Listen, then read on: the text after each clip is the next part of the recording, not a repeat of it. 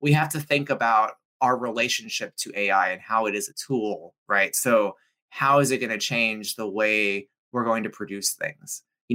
Suddenly we don't need 100 visual concept artists for a film. We need one who knows how to use AI really well, right? That's a good thing and it's a bad thing on the economical, but it's the case with every technology, right? So like suddenly we have a car or suddenly we have a hoe, right? We don't need 100 farmers. We need one. I don't know how farming works.